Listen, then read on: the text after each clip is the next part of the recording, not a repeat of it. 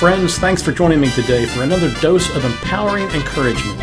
My name is Charlie Gross, your personal cheerleader and also the Chief Encouragement Officer around here. I know you value your time, so let's hit the ground running. Here goes. This past week, I was retaught two very powerful, life-changing lessons. Let me give you some essential background to this story and this week. First of all, I have only a few hobbies, and one of them is collecting and writing with Mont Blanc pens. You see, for years I've loved good pens and would collect them from around the world. When I flew C-130s, I was an avid user of Cross pens and have a number of them. But one day I was in a class with a very successful insurance salesman who had two beautiful Mont Blanc writing instruments, a ballpoint pen and a mechanical pencil. For some strange reason, that hooked me, and I had to have a Mont Blanc pen. Well, I bought my first Mont Blanc ballpoint pen in Jamaica in the middle 1990s for about $150. Since then, Angie and Jeff bought me a Mont Blanc Starwalker fountain pen. I bought a Bohème rollerball and a Bohème retractable fountain pen. I also got a 100th anniversary ballpoint pen and a Midnight Black Starwalker fountain pen. Now this latest pen cost around $380. It's obviously a treasured pen, but I use it all the time. The other fact to set up this week is this. I'm the pastor of West Grove Presbyterian Church, and as a pastor, I'm privileged to go visiting people. Okay, so this past Wednesday, I had a ministerial meeting in the morning. That's where local pastors get together, pray, share life and ideas, and fellowship. It's always a great time. After this, I went to a nursing home to visit a couple of shut-ins. On leaving, instead of signing out with the desk pen, I pulled out my Midnight Black Starwalker Mont Blanc fountain pen and signed out. I love writing with it. I came directly home, picked up the recycling bin from the curb, had lunch, and did some reading in my easy chair. When I got up from the chair, I reached to my pocket and my treasured pen was gone. Gone!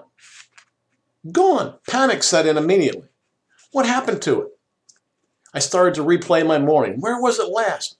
I remember signing out with it out of the nursing home, and that was the last memory. So then I started retracing my steps. It wasn't by the recycling bin. I went out to the curb and it wasn't in the grass or near the car. It wasn't where I had lunch or under the easy chair.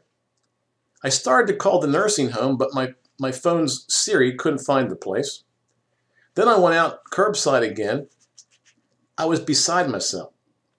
This time, I said a short prayer. God, please help me find my pen.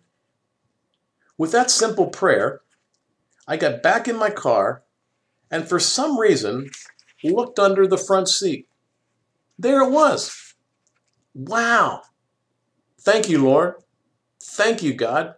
What a fast answer to prayer. I was overjoyed. You know what? Then it struck me. The lesson that rocked me this week was far more than the way God answers prayers.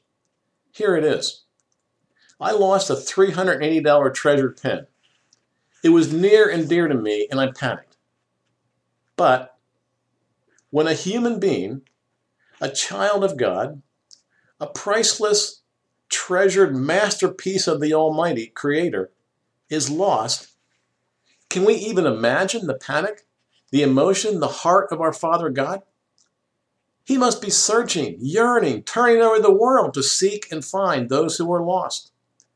So this week I was given a glimpse into the overpowering love, grace, and compassion of God found in Jesus Christ. Will you today answer his prayer? Let him find you, love you, and welcome you back into his breast pocket. You, my friend, are worth far more than $380.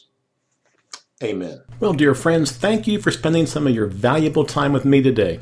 You've honored me with your time and attention, so thank you very much. My prayer for you today is for extravagant blessings. Hey, for more ideas and resources, come visit me at empoweringencouragement.com, postconferencecoaching.com, or even charliegross.com, and Charlie is spelled with an IE. Have an awesome week.